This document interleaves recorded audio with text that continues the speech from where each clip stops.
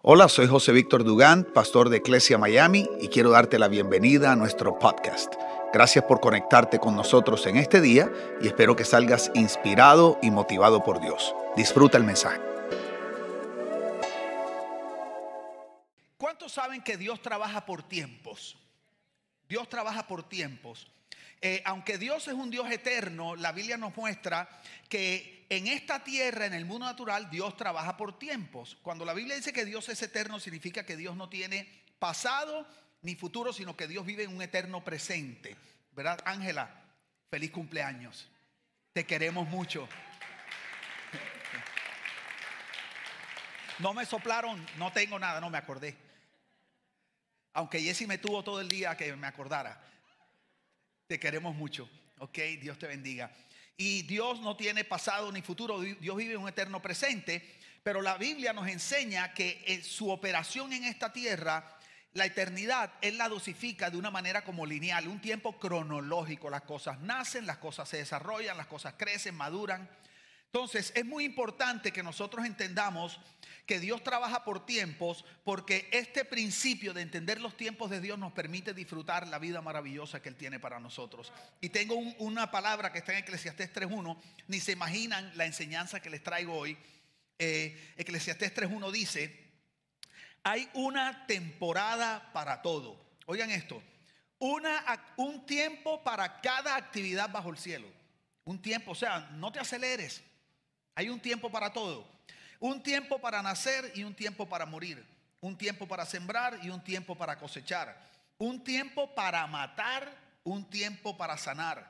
Un tiempo para derribar y un tiempo para construir. Un tiempo para llorar y un tiempo para reír. Un tiempo para entristecerse y un tiempo para bailar. Un tiempo para esparcir piedras y un tiempo para juntar piedras. Un tiempo para abrazarse y un tiempo para apartarse. Ese es el que uso con mi suegra, ¿ok? Dice: un tiempo para buscar y un tiempo para dejar de buscar. Un tiempo para guardar y un tiempo para botar. Un tiempo para rasgar y un tiempo para remendar. Un tiempo para callar, un tiempo para hablar. Un tiempo para amar y un tiempo para odiar. Y escuchen esto: un tiempo para la guerra y un tiempo para la paz. Yo tenía una serie de enseñanzas planeadas que iba a comenzar hoy, pero esta semana Dios me mostró algo muy importante y yo tuve que posponer esa serie de enseñanzas para el domingo que viene, para traerles esta enseñanza que les traigo hoy de parte de Dios para ustedes. El Señor me mostró que estamos en un tiempo de guerra, de batalla, y necesitamos hacer algo como iglesia. Ya les voy a explicar. Algunos dirán: ay, Dios mío, un tiempo de guerra. Así que pospuse el comienzo de la serie para el otro domingo, y quise traer una enseñanza que nos prepare para el tiempo que estamos viviendo ahora. Porque si hay un tiempo para todo, nosotros tenemos que aprender a vivir en ese tiempo de Dios. Entonces, a nosotros no nos hace nada posponer esa enseñanza. Lo que sí nos haría daño sería no hacer lo que Dios quiere que hagamos en este momento, ¿ok? Entonces, yo como pastor de la iglesia tengo que ser sensible a lo que el Espíritu Santo está haciendo. Y hay gente que no le gusta cuando traemos enseñanzas donde hablamos de guerra, del mundo espiritual, porque a alguna gente como que eso le asusta un poquito, ¿verdad? Pero tenemos que entender que hay una dimensión espiritual y nosotros no podemos hacer caso omiso de esa dimensión y creer que si nos hacemos los locos no va a pasar nada, ¿ok? Dios es un Dios espiritual y la Biblia dice que aquellos que quieren relacionarse con Él lo tienen que hacer espiritualmente. Nosotros tenemos que aprender a reconocer esa dimensión espiritual. Así que otra cosa que les quería decir es que en la Biblia hay un pasaje que dice que en la primavera era el tiempo que los reyes salían a la guerra. Así dice. Y dice que Joab, que era uno de los generales de David, salió a la guerra. Y David, que estaba acostumbrado a salir a la guerra siempre con el pueblo como rey, esa primavera decidió quedarse. Entonces quiero que notes, así como acabamos de leer que hay un tiempo para la paz y hay un tiempo para la guerra, el rey David, cuando sabía que era el tiempo para la guerra, él decidió que él no quiso ir. Y eso trajo toda una cantidad de consecuencias, porque ahí fue donde él se quedó, miró a Betsabé, se acostó. Bueno, ya casi todos conocerán la historia. ¿Qué quiero decirte? Que lo que nos conviene no es desconocer lo que está pasando, sino entender lo que está sucediendo y tomar cartas en el asunto. Y lo vamos a hacer de una manera práctica, sencilla. Okay, esta no es una iglesia mística extraña. Ustedes, bueno, ya se dieron cuenta que yo de místico no tengo nada, pero somos una iglesia. Y somos una iglesia espiritual. ¿Ok? Entonces les traigo una enseñanza muy importante y yo sé que Dios va a hacer algo bien lindo. Entonces, ¿de qué guerra estamos hablando? No estamos hablando de una guerra en el mundo natural. Estamos hablando de una guerra, una batalla que sucede en el ámbito espiritual. Di conmigo, el ámbito espiritual. Entonces, quiero que entiendas que en el ámbito espiritual hay una constante tensión entre el reino de la luz y el reino de las tinieblas, entre los buenos y los malos. Y es como aquellos que son de mi época, ¿ok? Los que nacieron como yo en el 2005, por ahí, ¿ok? Los que son de mi época, cuando veíamos allá en Barranquilla le decíamos los muñequitos, a los cartoons, ¿verdad? Y en mi época los muñequitos era muy común que cuando un cartoon iba a tomar una decisión le salía un angelito de un lado y le salía un diablito del otro. ¿Se acuerdan de eso? Entonces el angelito le decía, no lo hagas, no te conviene, eso es malo. Y el diablito le decía, sí, hazlo, te va a gustar mucho. Entonces esa batalla, ¿verdad? Del mundo espiritual que le habla a tu mente. Y es en tu mente donde tú tomas las decisiones. Por eso la Biblia dice que debemos cambiar de mente. Dile al de al lado, cambia de mente. ¿Viste que le dijiste de mente al de al lado? Cambia de mente. ¿Viste? Entonces, estamos hablando de una guerra espiritual. Entonces, mira cómo dice Efesios 6:10 hablando de esta guerra espiritual. Dice, una palabra final, dice Pablo. Sean fuertes en el Señor y en su gran poder. Pónganse toda la armadura de Dios para poder mantenerse firmes contra todas las estrategias del diablo. Pues no luchamos, oye esto, no luchamos contra enemigos de carne y hueso. O sea, el problema no es tu jefe, el problema no es tu suegra, el problema no es tu mujer, el problema no es la bruja, no es el borracho, o sea, ese no es el problema, no es la gente de carne y hueso, dice, sino que peleamos contra gobernadores malignos y autoridades del mundo invisible, contra fuerzas poderosas de este mundo tenebroso y contra espíritus malignos de los lugares celestiales. Entonces la Biblia nos habla claramente de una batalla, una constante tensión que hay en esa dimensión espiritual. Porque es importante entenderlo, porque quiero que sepas que todo lo que sucede en el mundo espiritual tiene un reflejo en el mundo natural. Por eso es que no hacemos nada ignorándolos o haciéndonos los locos. No podemos hacer como la gente que le da un dolor y tiene miedo de que el médico le diga de pronto que es un tumor y prefieren no ir al médico. Y tú crees que si te haces el loco no va a pasar nada mientras no te lo digan, y vas al médico y te dice, si usted hubiera venido hace 6 meses, esto le hubiera salvado la vida. Entonces aquí no se trata de ignorarlo, hacernos los locos, es entender. Por eso es que Jesús, cada vez que daba ejemplos, él usaba ejemplos del mundo natural para explicar cosas del mundo espiritual, porque están conectados. Entonces tenemos que reconocer que hay ese mundo espiritual que sí existe, y en ese mundo espiritual hay una constante tensión. El mejor ejemplo que yo les puedo traer, ¿verdad?, es lo que sucede entre Corea del Sur y Corea del Norte en lo que llaman el DMZ Zone o el Demilitarized Zone, ¿verdad? Y yo les quería traer una foto de eso para que ustedes vieran. No sé cuántos conocen esa zona. Mariana, si tienes una de las fotos que te mandé, por favor. ¿Está? Ok. Esta zona que ven aquí, si ven esa rayita que está en el medio de ese bordillito, el lado de acá es Corea del Sur y el lado de allá es Corea del Norte. Y Corea del Sur es un país donde hay democracia. Corea del Norte es un país dictatorial, autocrático, comunista, terrible, ¿verdad? Entonces yo no soy político, pero odio el comunismo. Y predico que el comunismo es la religión del diablo y es el sistema político de Satanás. ¿Ok? ¿Por qué? Porque creo que bíblicamente tengo sustento. No es el tema de hoy, porque si no predico 2 horas de eso. ¿Ok? Entonces, quiero que noten que esta zona está dividida y ahí en esa zona hay una constante tensión. Constante, o sea, todo el mundo está así como para ver qué puede pasar. Entonces, hay una tensión constante y cada tanto esa tensión genera como una escaramuza y se arma como una pequeña batalla, se dan disparos. Hace creo que 2 o 3 semanas mataron de Corea del Norte, mataron a una persona del Corea del Sur. Entonces, di conmigo, una tensión constante. Si ves, es una tensión constante, no es una batalla constante. Es una tensión constante y esa tensión constante cada tanto se deriva en batallas. Pero es una tensión constante. En el mundo espiritual es la misma cosa. Hay una tensión constante y de vez en cuando se generan guerras o batallas. Entonces estoy aquí para decirte y perdóname si suena un poquito místico y extraño, que el Señor me mostró que estamos en un tiempo de batalla. Estamos en un tiempo de batalla y hay que hacer algo al respecto. Lo bueno es que nosotros no estamos desarmados, Dios no nos tira a la batalla desnudos, nosotros tenemos armas poderosas para esta batalla, ¿ok? Y necesitamos hacer algo como iglesia, porque el 2020 es el año de los sueños cumplidos, ¿ok? Ni el enemigo ni nadie va a detener lo que Dios tiene para ti en el 2020. Pero nosotros necesitamos como comunidad apoyarnos los unos a los otros y saber cómo podemos mantenernos firmes en este tiempo que la tensión se ha vuelto una batalla y necesitamos hacer algo para volver a llevar eso, a hacer esa tensión y que esté bajo la autoridad de Dios. ¿Estamos claros en eso? Ok, porque algunos me están mirando. Digo, lo único que puedo hacer es mirarme porque con la máscara lo único que le veo son los ojos, pero están así. Entonces, estamos en ese momento y Dios me dio esta instrucción para ti que estás aquí. Dios me dio esta instrucción para ti que me estás mirando ahí online, que eres parte de esta casa desde, no saben desde cuántos países. Tenemos gente desde Bélgica que está mirando esto. Tenemos gente en México, tenemos gente en Colombia, en Venezuela, hasta Chile, Argentina. Hay gente en Honduras, hay gente en España. Y a ustedes que nos están mirando, esta palabra es para ti, ¿ok?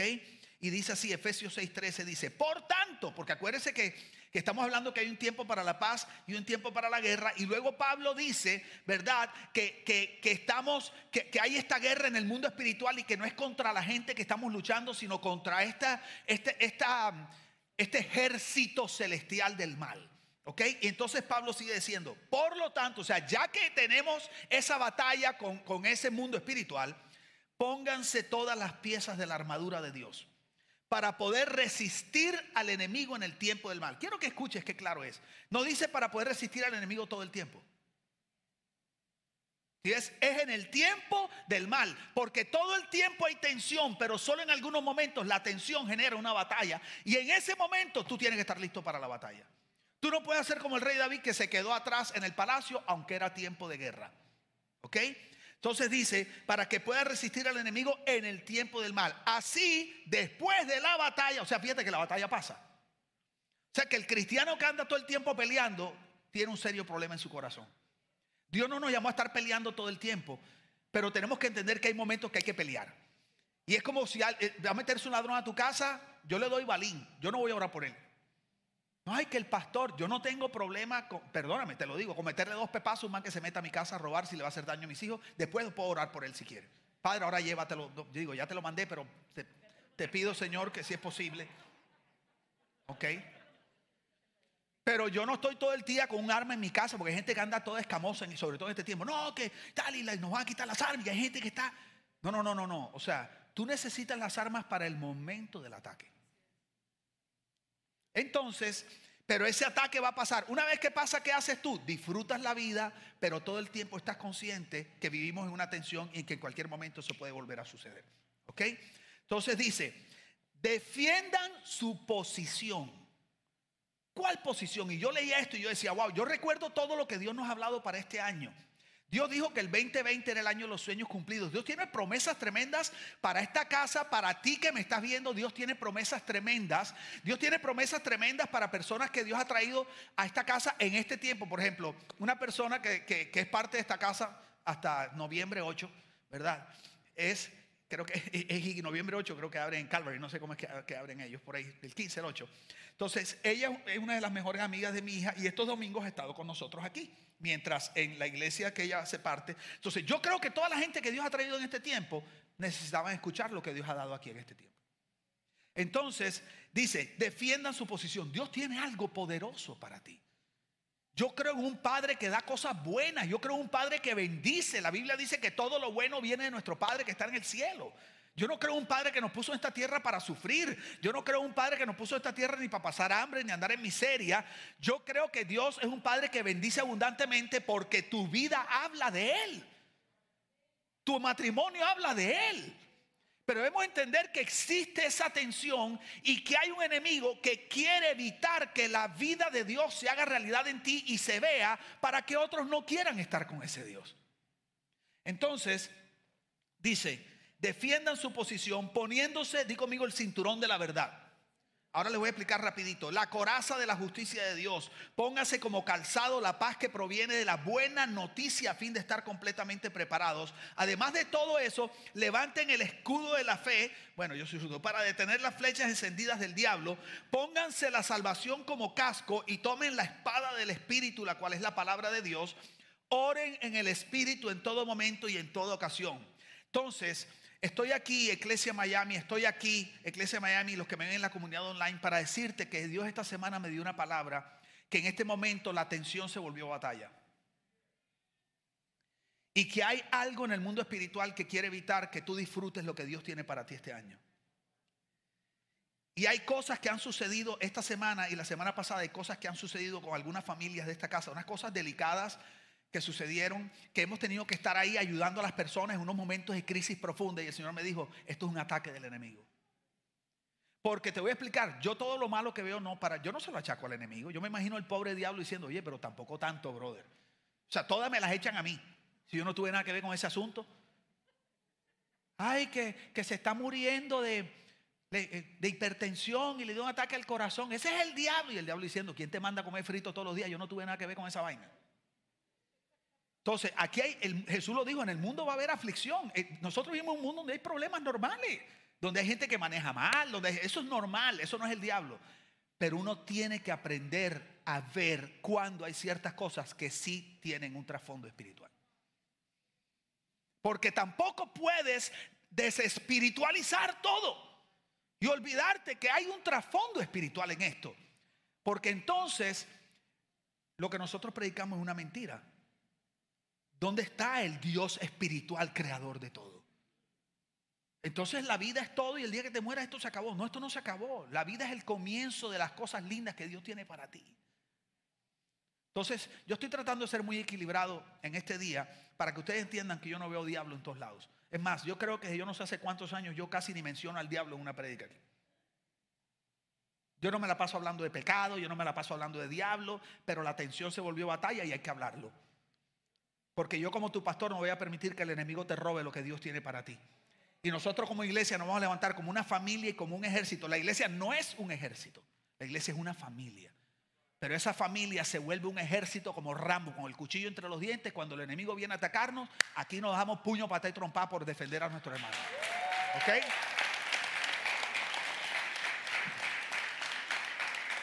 Aquí vamos a defender tus sueños, tu familia, las promesas que Dios te ha dado, todo, porque es que a nosotros nos conviene que todos estemos bien. Nosotros no podemos ser de que estamos bien, pero no, Karen está mal. No, pero ni modo, ella no afecta mucho. No. Aquí nadie se queda atrás. Nadie se queda atrás. Ni los que nos están viendo online, nadie se queda atrás. Digo conmigo, nadie se queda atrás. Digo conmigo, nadie se queda atrás. Digo conmigo, todos vamos a ser bendecidos este año. ¿Cuántos le pueden dar un aplauso a Dios? Entonces mira, rápido, digo conmigo el cinturón de la verdad. Ok, tenemos una foto que yo les traje ahí para que vayan viendo más o menos lo de la armadura de Dios. Esto lo voy a explicar rápidamente, ok, porque no quiero demorarme. Mira, ahí está, el cinturón de la verdad, ahí está. Dice loins girded with truth, ¿verdad? Era algo que se ponía aquí. Y ese cinturón básicamente mantenía todo el uniforme del soldado ahí en su lugar. ¿Ok? Cuando la Biblia habla de verdad, está hablando no solamente de la verdad de Dios, sino de la veracidad. No es lo mismo. Yo conozco gente que conoce la Biblia, pero no son veraces. Veraz significa que hay congruencia, que lo que tú eres por fuera es lo mismo por dentro. Que no hay doble vida, no hay hipocresía. Tú eres una persona veraz, que tú eres confiable, que lo que tú dices es lo que es. Y la Biblia dice que el primer componente de la armadura que nos protege y nos permite permanecer firmes en este momento de batalla es ser personas veraces. Y te voy a meter una curva así por un lado que te vas a ir para atrás. Te voy a decir en qué yo quisiera que fuéramos veraces, en que tú aprendas a expresar de verdad cómo te sientes. ¿Cómo estás? Estoy súper bien, pero estás reventado. ¿Cómo te vamos a ayudar si todo el mundo cree que tú estás súper bien? Porque es que en la iglesia parece que nos entrenaran a nunca decir la verdad. ¿Cómo están? En victoria, rotunda, aplastante, pulverizante, trituradora. y tiene 7 pastillas antidepresivas encima en Victoria.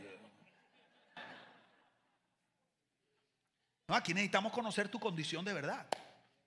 Dios no tiene problema con que tú te sientas deprimido. O sea, Dios no dice, ay, pero qué hombre de poca fe deprimido. Yo creo que hoy en día casi todo el mundo está deprimido. La pregunta es, ¿cuán deprimido estás? Entonces, queremos pasar este tiempo de batalla. ¿Sabes? Que seamos veraces. Necesito ayuda. Estoy mal en esto. O mira, ¿en qué puedo? O sea, necesitamos saber cuál es la verdadera condición de este ejército. Necesitamos ser congruentes. Estoy hablando como necesitamos ser congruentes con respecto a lo que hay por dentro y a lo que mostramos por fuera. Diría mi esposa, vocaliza, José Víctor.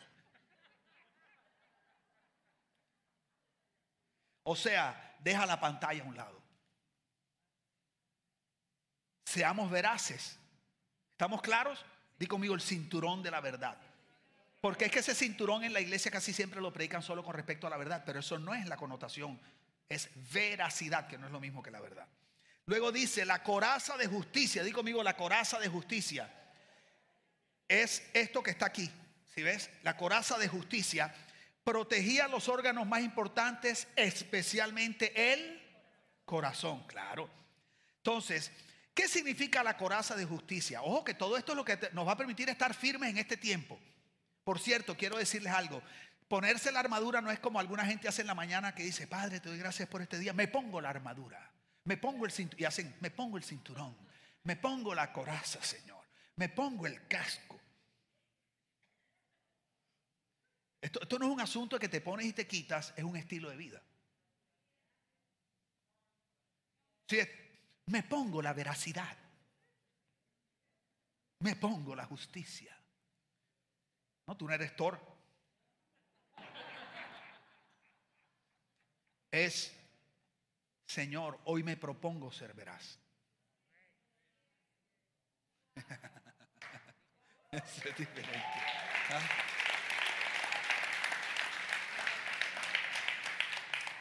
La coraza de justicia es la que protege él. O esto es violento. ¿Sabes lo que es justicia?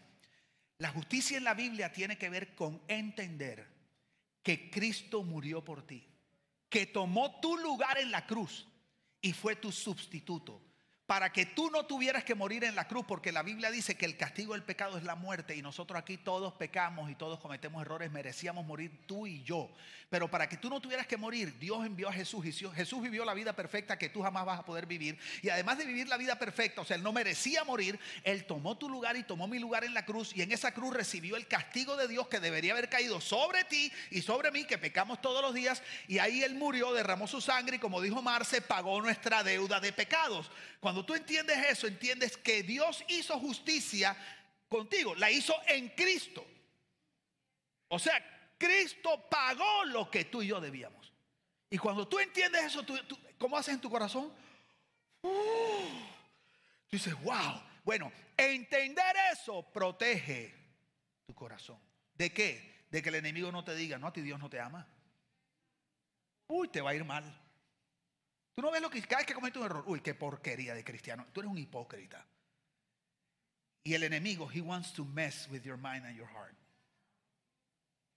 Y en ese momento, tú te pones la coraza de justicia y dices, ¿sabes qué? Yo sé que soy imperfecto, pero te tengo una noticia, diablo. Jesús no fue imperfecto, fue perfecto. Y Él tomó mi lugar, pagó mi deuda.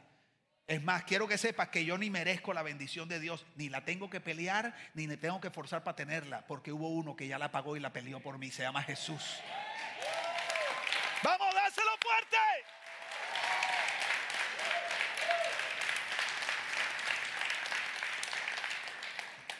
Di conmigo, el calzado de la paz. Mira el calzado de la paz, su pastor que siempre está como tiene que estar. El calzado de la paz se refería a lo que protegía los pies de los soldados por debajo y por arriba, por ambos lados, y se ponían unos cueros gruesos, a veces era como de bronce, y eso les impedía que se les metieran unas pullas que el enemigo ponía en la tierra para evitar que los ejércitos siguieran marchando y avanzando. Entonces ellos se ponían unas cobertores especiales y las pullas no entraban y el ejército podía seguir avanzando. El enemigo nos quiere detener porque este es el año de los sueños cumplidos. Este año van a pasar y están pasando cosas tremendas.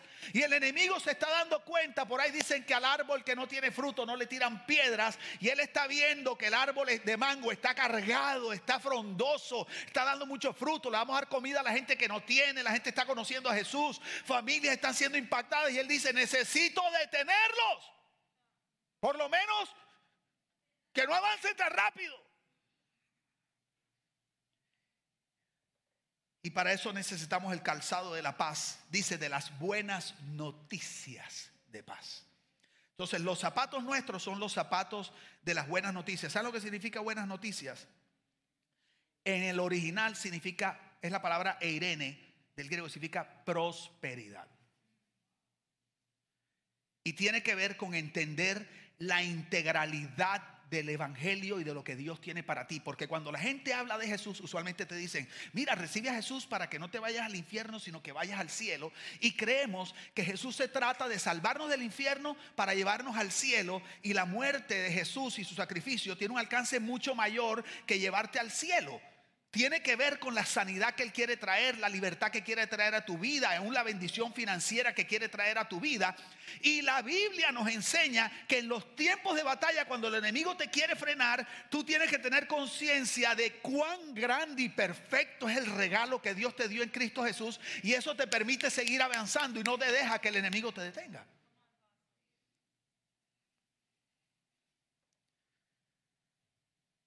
Digo conmigo, el escudo de la fe era usado para protegerse de las flechas y las lanzas, porque esto estaba aquí todo el tiempo, pero cuando venía otro lado ellos hacían el escudo, tú sabes, el escudo de la fe. Entonces, para proteger cualquier zona del cuerpo, la palabra fe significa seguridad y confianza en la fidelidad de Dios. En este pasaje, digo conmigo, seguridad y confianza en la fidelidad de Dios. ¿Sabes lo que significa fidelidad de Dios? Escúchame, te lo voy a decir en una frase: que lo que Dios te prometió, Él lo va a cumplir. ¿Escuchaste eso? Que lo que Dios prometió, Él lo va a cumplir. Porque la Biblia dice que Él es poderoso para cumplir lo que ha prometido. Dice, fiel es Dios. Y en otro lugar dice que aunque seamos infieles, Él permanece fiel. Si es porque Dios no tiene fidelidad, Dios es fidelidad. Dios no tiene amor, Dios es amor. Esa es su naturaleza. Por eso Dios no puede negar su fidelidad, porque sería negar quién Él es. Y cuando tú entiendes que tu Padre te ama incondicionalmente, que no hay nada que te pueda separar de su amor, que aunque tú le embarres, Él sigue siendo fiel, que Él te va a cumplir todo lo que te ha prometido, la Biblia dice que ese es el escudo que permite que tú puedas parar los dardos del enemigo que quieren venir a sembrarte dudas con respecto al amor de Dios y la fidelidad de Dios y las promesas de Dios. Porque cuánto creyente me he encontrado yo, incluyendo a, como dice Miss Piggy, moi, que cuando Dios nos promete algo estamos, sí, tal, y cuando empieza a pasar un día, 2 días, una semana, 2 meses, 3 meses, seamos honestos, nos empiezan a venir pensamientos como, pero si será que yo escuché la voz de Dios. Oye, en el momento que lo oíste, tú dices, yo daría mi vida por eso, estoy seguro que Dios me lo dijo, y sales encendido. Pero a medida que empieza a dilatarse, o lo que nosotros creemos que es la promesa que se está tardando, pero Dios nunca se tarda, Dios siempre llega perfecto a tiempo. Entonces el enemigo empieza a decirte, ¿te das cuenta? Como hizo con Eva. Porque eso fue lo que Satanás hizo con Eva. La hizo dudar del amor y la fidelidad de Dios. Y en el momento que ellos dudaron del amor y la fidelidad de Dios, ellos dijeron, ¿sabes qué? No podemos seguir dependiendo de Dios, nos toca dirigirnos a nosotros mismos. Tenemos que ver cómo manejamos nuestra propia vida, porque si seguimos poniendo nuestra vida en las manos de Dios, no sabemos lo que va a pasar. Y por eso Adán comió de ese fruto, y lo que le está diciendo es, yo no quiero que siga siendo mi Dios, yo quiero autodirigirme, yo quiero decidir por mí mismo, yo quiero ser mi propio Dios. Y cuando uno está en batalla, que uno está en incertidumbre, en impotencia y tiene temor porque las cosas tal vez no se ven igual de bien, uno tiene temor de pronto perder algo que tú amas, en ese momento el enemigo te dice, Dios no es fiel, Dios no te ama, mira dónde te puso, como un papá te pone en un lugar de eso, mira, te abandonó, no es las cosas como están de mal. Y en ese momento la tendencia nuestra es verdad, tengo que hacer algo, necesito autosalvarme.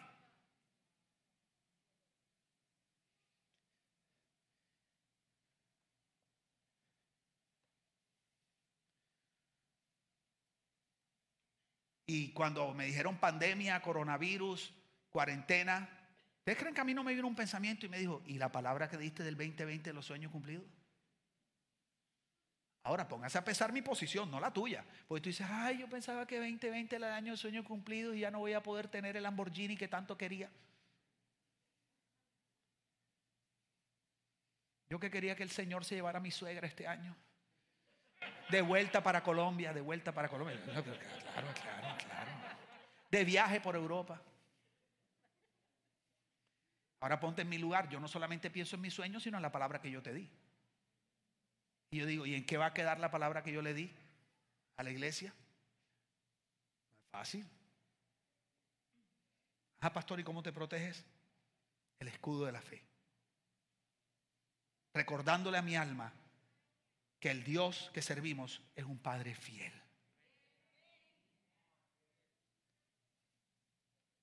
Di conmigo, mi Padre es fiel. Dilo, mi Padre es fiel. ¿Cuántos necesitaban escuchar esto que estamos hablando? Di conmigo, el casco de la salvación protegía la cabeza. Y aquí se refiere, di conmigo, la esperanza. Exactamente eso es lo que se refiere. La esperanza. ¿Por qué es importante la esperanza? Porque la Biblia enseña que la esperanza es la sustancia de la fe. Porque dice que la fe es la certeza o estar seguro de algo que tú esperas, de la esperanza. Por eso es que hay gente que dice, y es verdad, que cuando has perdido la esperanza, lo has perdido. El enemigo, yo creo que lo que más disfrutaría es verte sin esperanza. Y a veces usa personas de carne y hueso. Tu lucha no es contra ellas, pero él las usa. No, eso no te va a salir. Ese negocio, con esta cuarentena, ¿ustedes qué? ¿Se van a mudar? No, chico, en este tiempo. Pero tú vas a avanzar en este tiempo. No puede ser. Mira, perdóname, pero estás meando fuera el tiesto. Chico, ¿acaso Dios no dice, ayúdate que yo te ayudaré? No dice. No dice que el que madruga Dios le ayuda. No. Porque mi esposa no madruga mucho y Dios la ayuda full. Jessie es la prueba de que eso no es verdad. ¿Y sabes qué? Hoy yo estoy aquí para traerte una palabra de esperanza. Decirte que lo que Dios prometió, Él te lo va a cumplir. Que Él es fiel. Hoy yo creo que Él se merece un mejor aplauso que ese.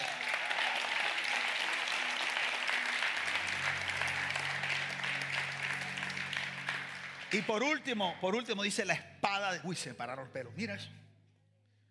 Jeffrey. De verdad me dice. Me dice los 7 pelos que me quedan en cada brazo, chico. Heredado de mi padre. Las rodillas de mi papá parecían una bolita de billar.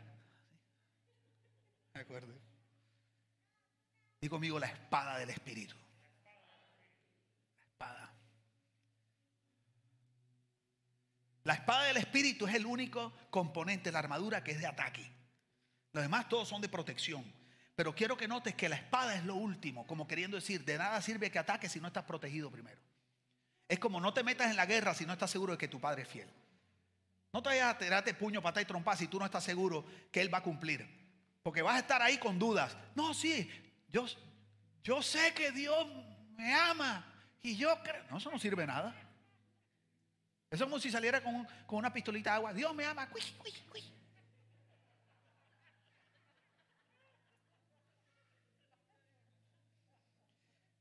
Oye, yo después veo los videos míos de donde yo saqué esa vaina, chico. De verdad, yo me digo, yo no puede ser. Y yo mismo me río en la casa. Ay, y llega a decir, ¿qué te ríes? De la pistolita de agua. ¿Y cómo es el sonido? Uy. Porque es en español. Si fuera en inglés fuera squirt. La espada es un arma para atacar. Oye esto, di conmigo, para atacar, para herir y hacer retroceder al enemigo. La espada es un arma para atacar, herir y hacer retroceder al enemigo. Acuérdate de la zona de tensión. Si ves, cuando se vienen a tu zona, porque la tensión está ahí, cada uno en su zona, pero atención. Y en el momento que viene batalla y alguno invade al otro, con la espada tú le dices, ¡ey, ey! Y lo mandas de vuelta donde él tiene que estar. La espada del Espíritu, ¿sabes cuál es? La palabra de Dios. No es gritar, ¡te reprendo, diablo! ¡Diablo feo! Porque hay gente que se la pasa gritándole al diablo. Hay iglesias donde oran horas a gritarle al diablo. Es la palabra de Dios. Y si tú no conoces la palabra, estás sin espada. Si es para mí, estoy ocupado predicando la palabra. Y el diablo atacó a Jesús en el desierto con hambre, 40 días de ayuno, el maestro débil, y lo ataca. Y el maestro no le dijo, ven para que vean lo que es bueno, ven, que yo aprendí jiu-jitsu. Jesús siempre le dijo lo mismo, escrito está. Escrito está. Escrito está. Tienes que entender que tu espada es la palabra de Dios, pero para eso necesitas entender cuán poderosa es esa palabra. Cuando entiendas que la palabra es más poderosa que el dinero que puedas tener en la cuenta de banco, que la palabra es más poderosa que la manipulación,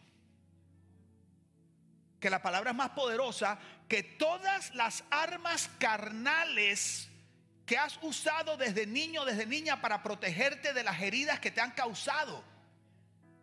Que es más poderosa que la doble cara, que es más poderosa que ser un camaleón que se acomoda a cada situación, que es más poderosa que vivir doble vida, que es más poderosa que tener la mejor ropa y querer agradar a la gente por cómo te ves, que es más poderosa que tu imagen, que es más poderosa que la falta de perdón, que es más poderosa que el resentimiento, es más poderosa que la amargura, es más poderosa que la venganza. O sea, cuando entiendas,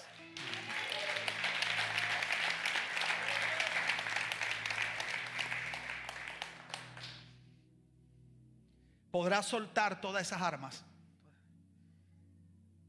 y usar la única que sirve, la palabra de Dios. No solo la usarás para ti, la usarás para otros. Por eso cuando yo hago consejería, quiero decirte algo. Tu pastor es un hombre inteligente.